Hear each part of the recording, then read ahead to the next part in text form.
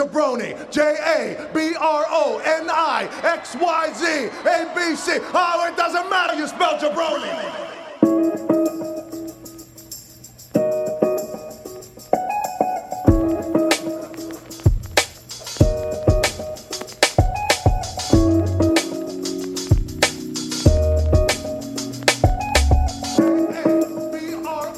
What's up, everybody? BJ Cruz here from Two Jabronis with a Wrestling Podcast on the Blue Wire Network with another installment of the Blue Wire Wrestling Pod Squad's ESPN WrestleMania Roundtable Recap. God, that's a mouthful. As a reminder for those of you listening on the Fight Game Podcast and Top Rope Nation who are probably and rightfully thinking, wait a minute, this is not the smooth, sultry tones of Double G, John, or Ryan, Kyle, or Justin. Well, with ESPN and WWE teaming up to air a few classic WrestleManias on actual ESPN airwaves, and yes, that's on ESPN, not ESPN2 or ESPN News or The Ocho. I'm talking ESP freaking N. The Wrestling and Combat Sports podcasts on the Blue Wire Network thought it'd be a great idea to team up and relive these WrestleManias with ESPN and, of course, with you, our fantastically faithful listeners. So again, this is what we're going to do. We're going to rewatch these WrestleManias along with you, and then each of us individually is going to pick our favorite match or moment of the card and break it down. Not like DX, but documentary style. Sound good? Next up on ESPN's airwaves was WrestleMania 35, emanating live from MetLife Stadium in East Rutherford, New Jersey. A few things to note about WrestleMania 35 before we move on to each of our favorite matches. It took place on Sunday, April 7th, 2019, with an announced attendance of 82,265 people. The card consisted of, wait for it, 16 matches, 4 on the pre-show and 12 on the main card. The main card ran a total of 5 hours and 19 minutes.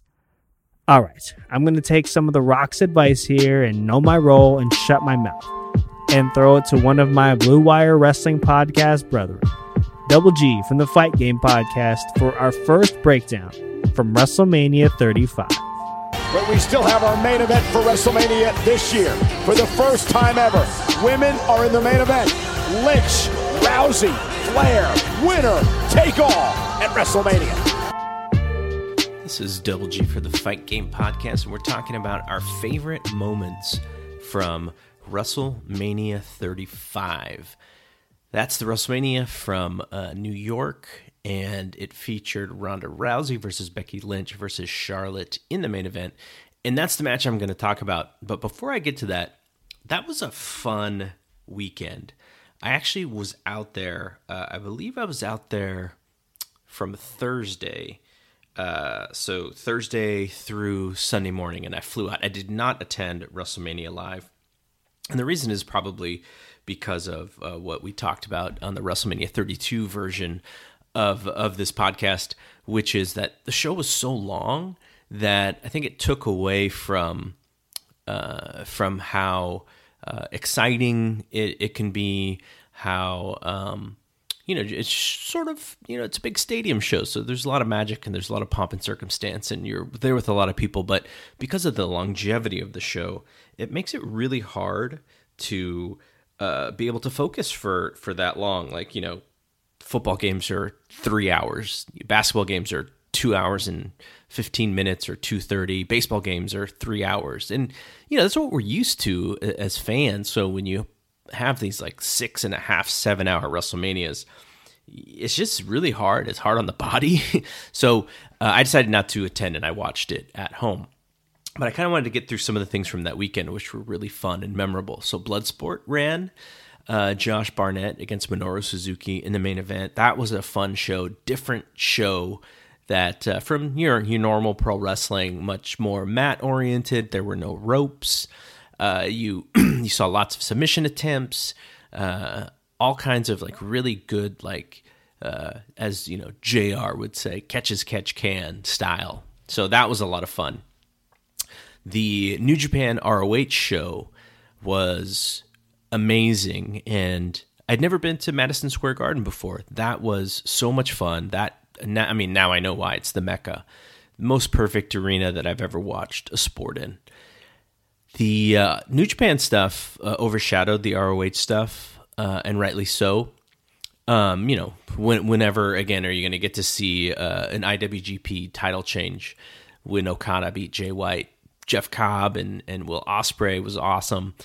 But the TakeOver show, I did not like as much, and it's partially because I didn't like the Barclays setup in Brooklyn. We had seats in the 200, so that show was sold. It was hard to get tickets for that show. But the 200 section sucks at Barclays. You are so high, and it is so tight. You're shoulder to shoulder with people, and I also was having a hard time staying awake because I had done a lot of stuff the night before. We had recorded a podcast previewing WrestleMania, so we were up a little late, probably drinking a couple of Jack and Cokes, and I had to wake up really early the next morning to help out Brian Alvarez and Dave Meltzer do their Q&A. So I didn't get a lot of sleep, and so it was partially my fault, but also, just that stadium, that arena was kind of the opposite of what made MSG so great. So I don't really have great memories of that show, even though I know that show was really good. A lot of people loved it. So that's, in addition to just hanging out with folks and having a really good time, the match that I mentioned at the top of this, Ronda versus Becky versus Charlotte, I think, there's so many fascinating things about the politics behind that match. Obviously, Ronda was the key for a lot of their business for 2019 and, late 2018, 2019. She was a tremendous draw in the UFC, so her just doing WWE was a big deal. And then them really focusing the year around her. But you could see how, WWE, one of their huge problems is their inability to protect their baby faces or their top stars. Ronda went from being heavily cheered at Mania 34, and then, she starts getting booed. She, in her UFC career, didn't really handle the boos all that well. But, by the time, WrestleMania 35 rolled around, Becky was kind of the chosen one by the fans. And that happened because Nia Jax shoot punched her right in the nose and broke her nose and pulled her out of a match.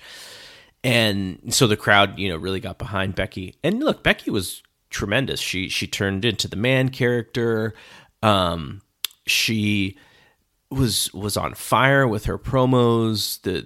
Got the crowd behind her. Did just a tremendous job. But that match, the reason why it becomes a three-way, I think, is there's a few different reasons. A, Charlotte is kind of WWE's chosen one, right? Like, they're going to utilize Ronda, but they know Ronda's not going to stick around. I know a lot of people, WWE themselves tried to say she was going to stick around for 3 years, but I mean, we kind of knew. Dave Meltzer had reported that, more than likely she was only going to be there for the 1 year, and then she was going to take time off, and she could still come back. She's still under contract, so if she does decide to wrestle again, it'll be with WWE. But Charlotte, you kind of look at Charlotte and you go, she's the longevity, she's the John Cena type of wrestler who's going to be around for a long time, and because of her name, she will be over with the fans, and she's probably the best of the three in ring as far as putting a match together. So adding her to that Becky versus Ronda match, I thought was a smart deal. Now it's a lot easier to do a three-way. That main event spot is so hard. Like, there's a reason why your ring generals like Triple H and The Undertaker and Shawn Michaels, were in a lot of those main events because, you want that match to be so well put together. You want it to feel organic. You want the crowd to peak in those main events, and it's really, really hard. So putting in Becky, who, Becky's been wrestling for a while, but she hadn't been in that main event position ever. Ronda has barely been wrestling for that year.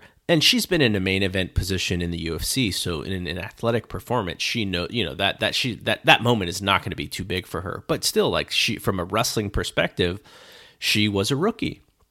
So you bring in Charlotte, makes it easier because it's a 3-way. You could do a lot of save spots on submissions, breakups on 2 counts, which naturally get the crowd engaged. I think they probably had a B+ match that was there for them, in the main event, but it just didn't turn out that way. It was, probably closer to a C- version of what they should have been able to do.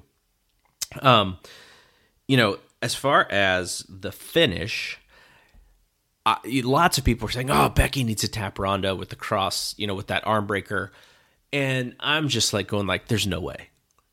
There is absolutely no way she should tap Ronda Rousey, UFC champion, judo Olympian, with a fake pro wrestling submission. And I died on that vine. Anybody who said that she should have tapped Ronda, I was like, there's no way. If you ever want Ronda to come back, she cannot be tapped out. And it's just way too fake. Ronda's never been tapped out in the UFC. Knockout, sure. She got knocked out a couple times. But so I was just adamant that could not be the finish. But what they did was worse because of how it worked out. So Becky, just to explain a little bit more my thinking on not having Ronda tap out, because what you could have done is, in this 3-way, Becky wins, Ronda asks for a rematch, it's a submission match, Ronda wins, because obviously she would, that's her specialty. And then in the third match, you do Becky's like, nope, this is pro wrestling, we're going to do a pro wrestling match, maybe you put it in a cell if you want to take it that far. I don't think you would have needed to, but then Becky beats her with a pro wrestling move, because this is pro wrestling. This is not submission wrestling, or this is not UFC. So that was my reasoning behind that as well. It's twofold. A, it's fake. Ronda's never going to lose to Becky in her life in a submission match. And 2, it would have hurt the follow-up. So what they did is they had Becky win the match and pin Ronda with a pro wrestling, pin. The problem is that Ronda's shoulders weren't down, which is part Becky's fault, part Ronda's fault. The second problem is the referee counted. The referees clearly saw that her shoulder was not on the mat. And then the third thing is WWE, the announcers, these great announcers that they have, and the follow-up just decided to pretend like there was no problem with that. And so, when you have a moment like that, when both performers miss, when the referee misses, and then the announcers, who have zero credibility as it is, just blow over it, you've created the worst possible problem. Had the referee stopped the count, and then they would have had to go into something else, and then Becky pins it, it would have saved it a little bit. But it just they just tripled down on the error, which made it really a bad finish to that main event. And look, the end of that whole show, people couldn't get out of the stadium. It was raining.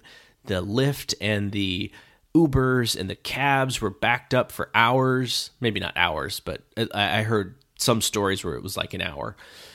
And so just that whole thing kind of put a black eye on the event and made my reason for coming home early Sunday even better. But yeah, so not the best main event, but there were reasons why. And I think if they were able to do that whole thing again, they could have tightened up that match. It would have been a lot better. They wouldn't have screwed up that finish. And I think we would have less of a bad taste in our mouth for how that ended. And look, it would have helped Becky in the end of 2019 and 2020, because without Ronda, she was the one that was hurt the most. Like that was her meal ticket, was Ronda, because Ronda's legit. Like Ronda's the real deal. And if Becky, as the pro wrestler, is right there with Ronda, that works great for her, and that helps her stay over. And, you know, it wasn't able to happen, and she didn't stay over as much. Her 2019, the end of it into 2020 was not fantastic, or, you know, for a top star, which is how she's booked. But maybe Shayna changes things, and Shayna and Ronda being friends, and maybe Ronda gets back in the mix with Shayna being there as well, and we can kind of get back to it and do the better version of what this match could have been. But anyways, that's my memory for WrestleMania 35. I want to thanks again to my Blue Wire brothers, BJ Cruz producing the hell out of this thing, Jeremy and Ryan, their parts as well. And this has been a lot of fun. So this is Double G from the Fight Game Podcast. Thanks, Double G. You know, as wonky as that finish was, I was at least happy that they made that main event happen with three of the best performers, period, in the company at the time. And they just all happened to be women. I'll always remember this main event, mainly because it was my daughter's very first WrestleMania, newborn. She was a couple months old at the time, and to be able to, you know, look over at her and look over at the screen and just see a bunch of beautiful women doing amazing things was just so refreshing and fantastic to see. All right, we're gonna throw it over to my main man over at the Top Rope Nation podcast, Ryan Drosty, with his favorite WrestleMania 35 moment. Ryan, what do you got? Give me what I want. Give me what I want! Let me hear you say it. Everybody here wants to hear you say it. What's up, guys? This is Ryan Drosty from the Top Rope Nation podcast, and I'm here to talk about one of the big moments from last year's WrestleMania 35, that being Dave Bautista returning to the WWE after a long layoff, wrestling his first match since June of 2014 as he returned to WWE to face off against his former partner from Evolution, Triple H. Now, this is far from the best match on this card, but it is a very big match. It is what is looked at as possibly Dave Bautista's last match as a WWE performer. Now, we know a lot of people do retirement matches in return, so that remains to be seen, but so far, seems like Batista is sticking by his word. He talked for years about wanting a WWE farewell, and we finally got it at WrestleMania 35. Now, I gotta say, early on in Batista's run personally, I wasn't the biggest fan, but over the years, I became a bigger admirer of his work. I think some of that has to do with just getting to know the guy on a more personal level, you know, following his Twitter account, reading interviews that he did, and realizing he's just all around a pretty good dude. When he went on to stardom, you know, like post 2014 run, he became a big star, still is a big star in Hollywood due to his role in the Guardians of the Galaxy films. And he lobbied WWE for years about wanting to return. And it was so bizarre to me watching this that, I mean, he would be on Twitter talking about how he wanted to come back. He'd give interviews talking about how he wanted to come back. I remember there was a point in time where he talked about wanting to come back and do like a house show run just because he loved working house shows because they're so personal, informal, and just a lot of fun to work. And WWE just pretty much ignored all those requests. So bizarre considering he had become such a big star in the Guardians of the Galaxy. Well, now they have two films, but the initial film really made him a big star in Hollywood. So finally, they bring him back for the SmackDown 1000 celebration in the fall of 2018, and they kind of laid the seeds for what would become the angle, bringing him back, wrestling Triple H at WrestleMania 35. They kind of sowed the seeds of dissent there when Evolution reunited at SmackDown 1000. But then the match was actually kind of in jeopardy because at the WWE Saudi Arabia show in November of 2018, Triple H tore his pectoral muscle, and they didn't know if he would actually be able to work at WrestleMania. But eventually, it all came together. We get the big Triple H Batista match at WrestleMania 35. It was the 13th match on the card. A very, very long WrestleMania last year. 16 matches all in one night. And this year, of course, the show is split among 2 nights. 16 matches in one night is just way, way too much. This one going on 13th. The crowd's tired. I felt like the match itself had some memorable moments. Of course, like I said, because it's Batista's retirement match, but it did go on way, way too long. 24 minutes, 43 seconds. They probably could have done this match in a little over 10 minutes, 15 minutes tops. So it was a little lengthy, but it had some memorable spots. Of course, it was a no DQ match. If Triple H lost the match, he was going to agree to retire. So Triple H, early in the match, he gets out a toolbox and he takes a chain out and he whips Batista with it in a pretty brutal looking spot. Later on, he takes out a tweezers. He rips out, they go to a close-up, he rips out the nose ring of Batista's nose. Batista bleeds a little bit from that. He takes out a pliers, allegedly breaking Batista's hand. Batista would come back from all of that, but some brutal-looking images there. And for a no DQ match, I thought that was all very good. They had Shawn Michaels out there in guest commentary. He made a couple unusual comments throughout the match. He said at one point that, until Dave Batista can beat Triple H, he'll never believe he can, which was kind of a strange comment to make considering, of course, Batista beat Triple H for the World Heavyweight title at WrestleMania 21 back in 2005, but we're not going to go down that road. Strange comment there, historically speaking. But overall, this match, I felt like too long, but some memorable spots that delivered. On the outside at one point in time, Batista takes out Triple H with a big spear through the announcer's table. That got the crowd going.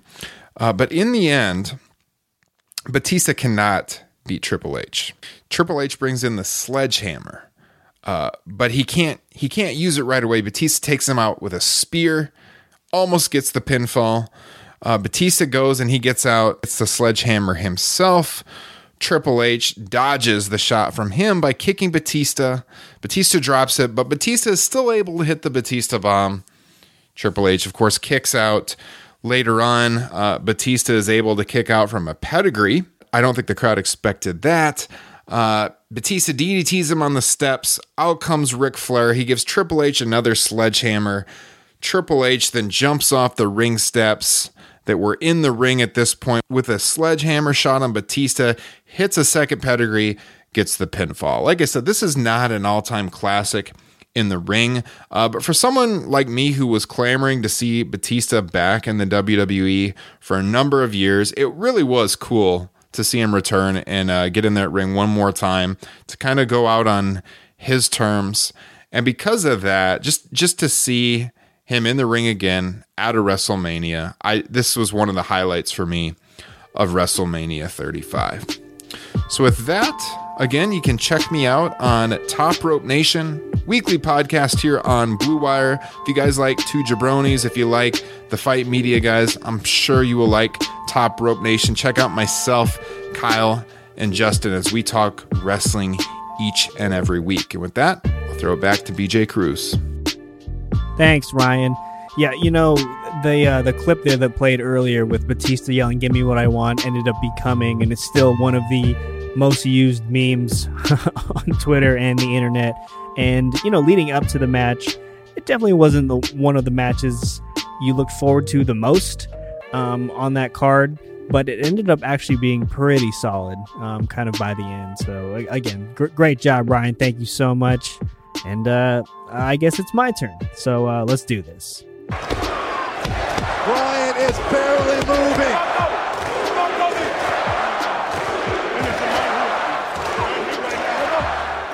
Kofi measuring the champion. Triangle Paradise! Kofi did it! Kofi did it! Kofi did it! Kofi is champion! Hi again, everyone. BJ Cruz here from Two Jabronis with a Wrestling Podcast. Back to talk about my favorite match and a moment from WrestleMania 35. Kofi Kingston winning the WWE title over Daniel Bryan. And here's why. First off, the build to this match was the most I was emotionally invested in. the story had been built up so freaking well. So let's take a few steps back to weeks before this match. Obviously, Kofi doesn't even sniff this spot if Mustafa Ali doesn't get hurt, which puts Kofi in the Elimination Chamber match for Daniel Bryan's WWE title.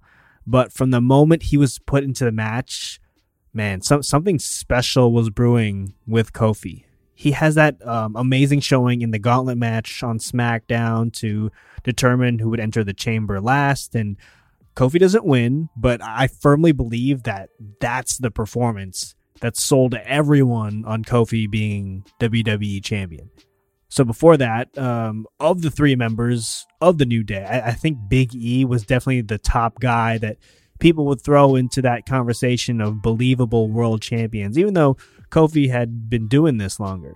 So fast forward to the actual Elimination Chamber match, and the last 2 people in the match are Kofi Kingston and Daniel Bryan. Despite a valiant effort from the guy whose Jamaican accent disappeared into thin air years and years ago, Bryan successfully defends the title. But that's when you knew that they were going to carry this into WrestleMania, because the last shot of the night isn't of Bryan celebrating his title defense. It's of Xavier Woods, it's of Big E, and Kofi Kingston together.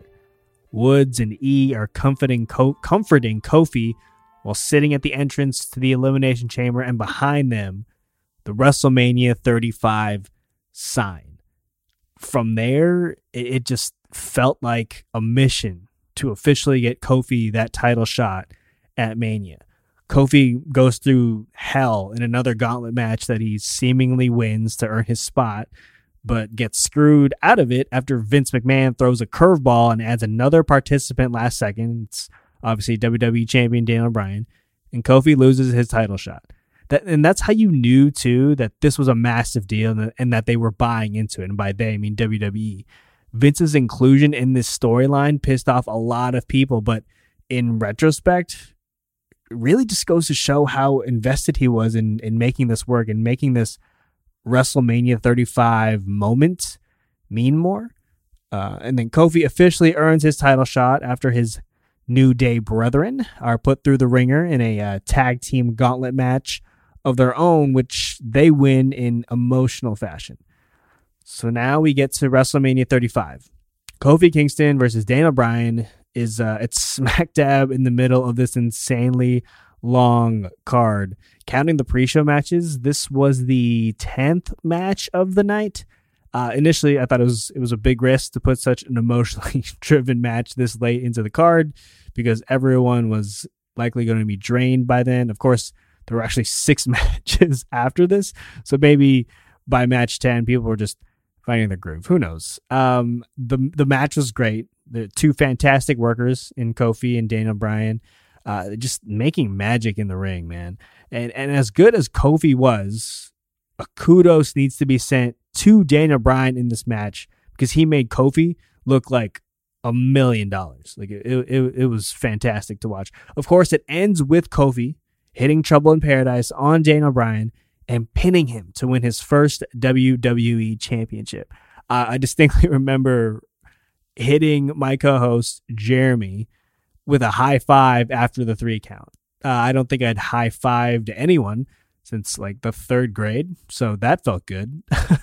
The emotion thereafter was amazing to see. Obviously, Woods and E in tears, watching their brother that they struggled alongside with to get to the top, finally getting his due.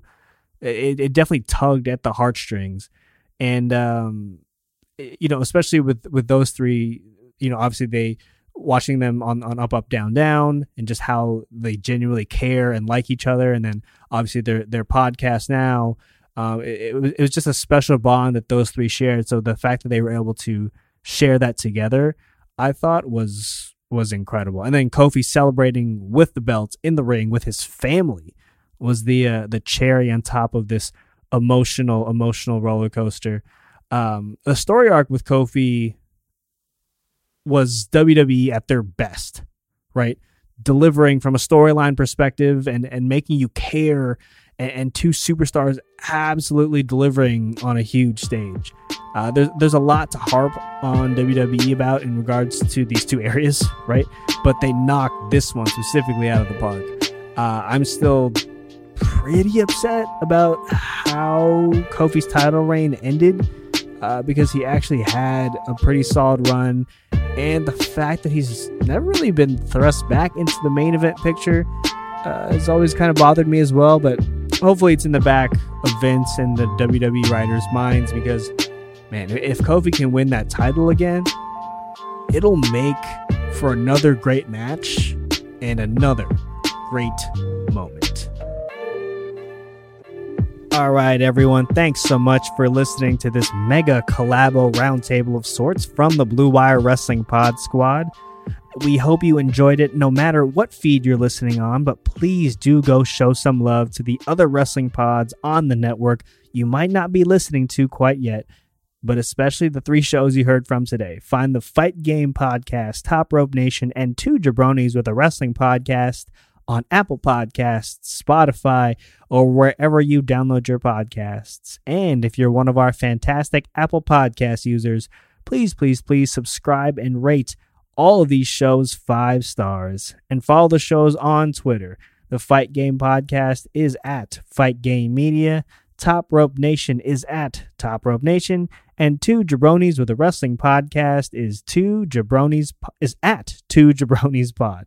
This concludes our ESPN WrestleMania series of pods, but we'll definitely be collaborating more in the future on plenty of wrestling-related content, so be on the lookout for that in the near future. Hope you enjoyed our trips down memory lane, and hope we were able to provide you with some entertainment and escape during these crazy, crazy times we have going on in the world. Stay locked to all of our feeds, and we'll talk to you soon. Peace.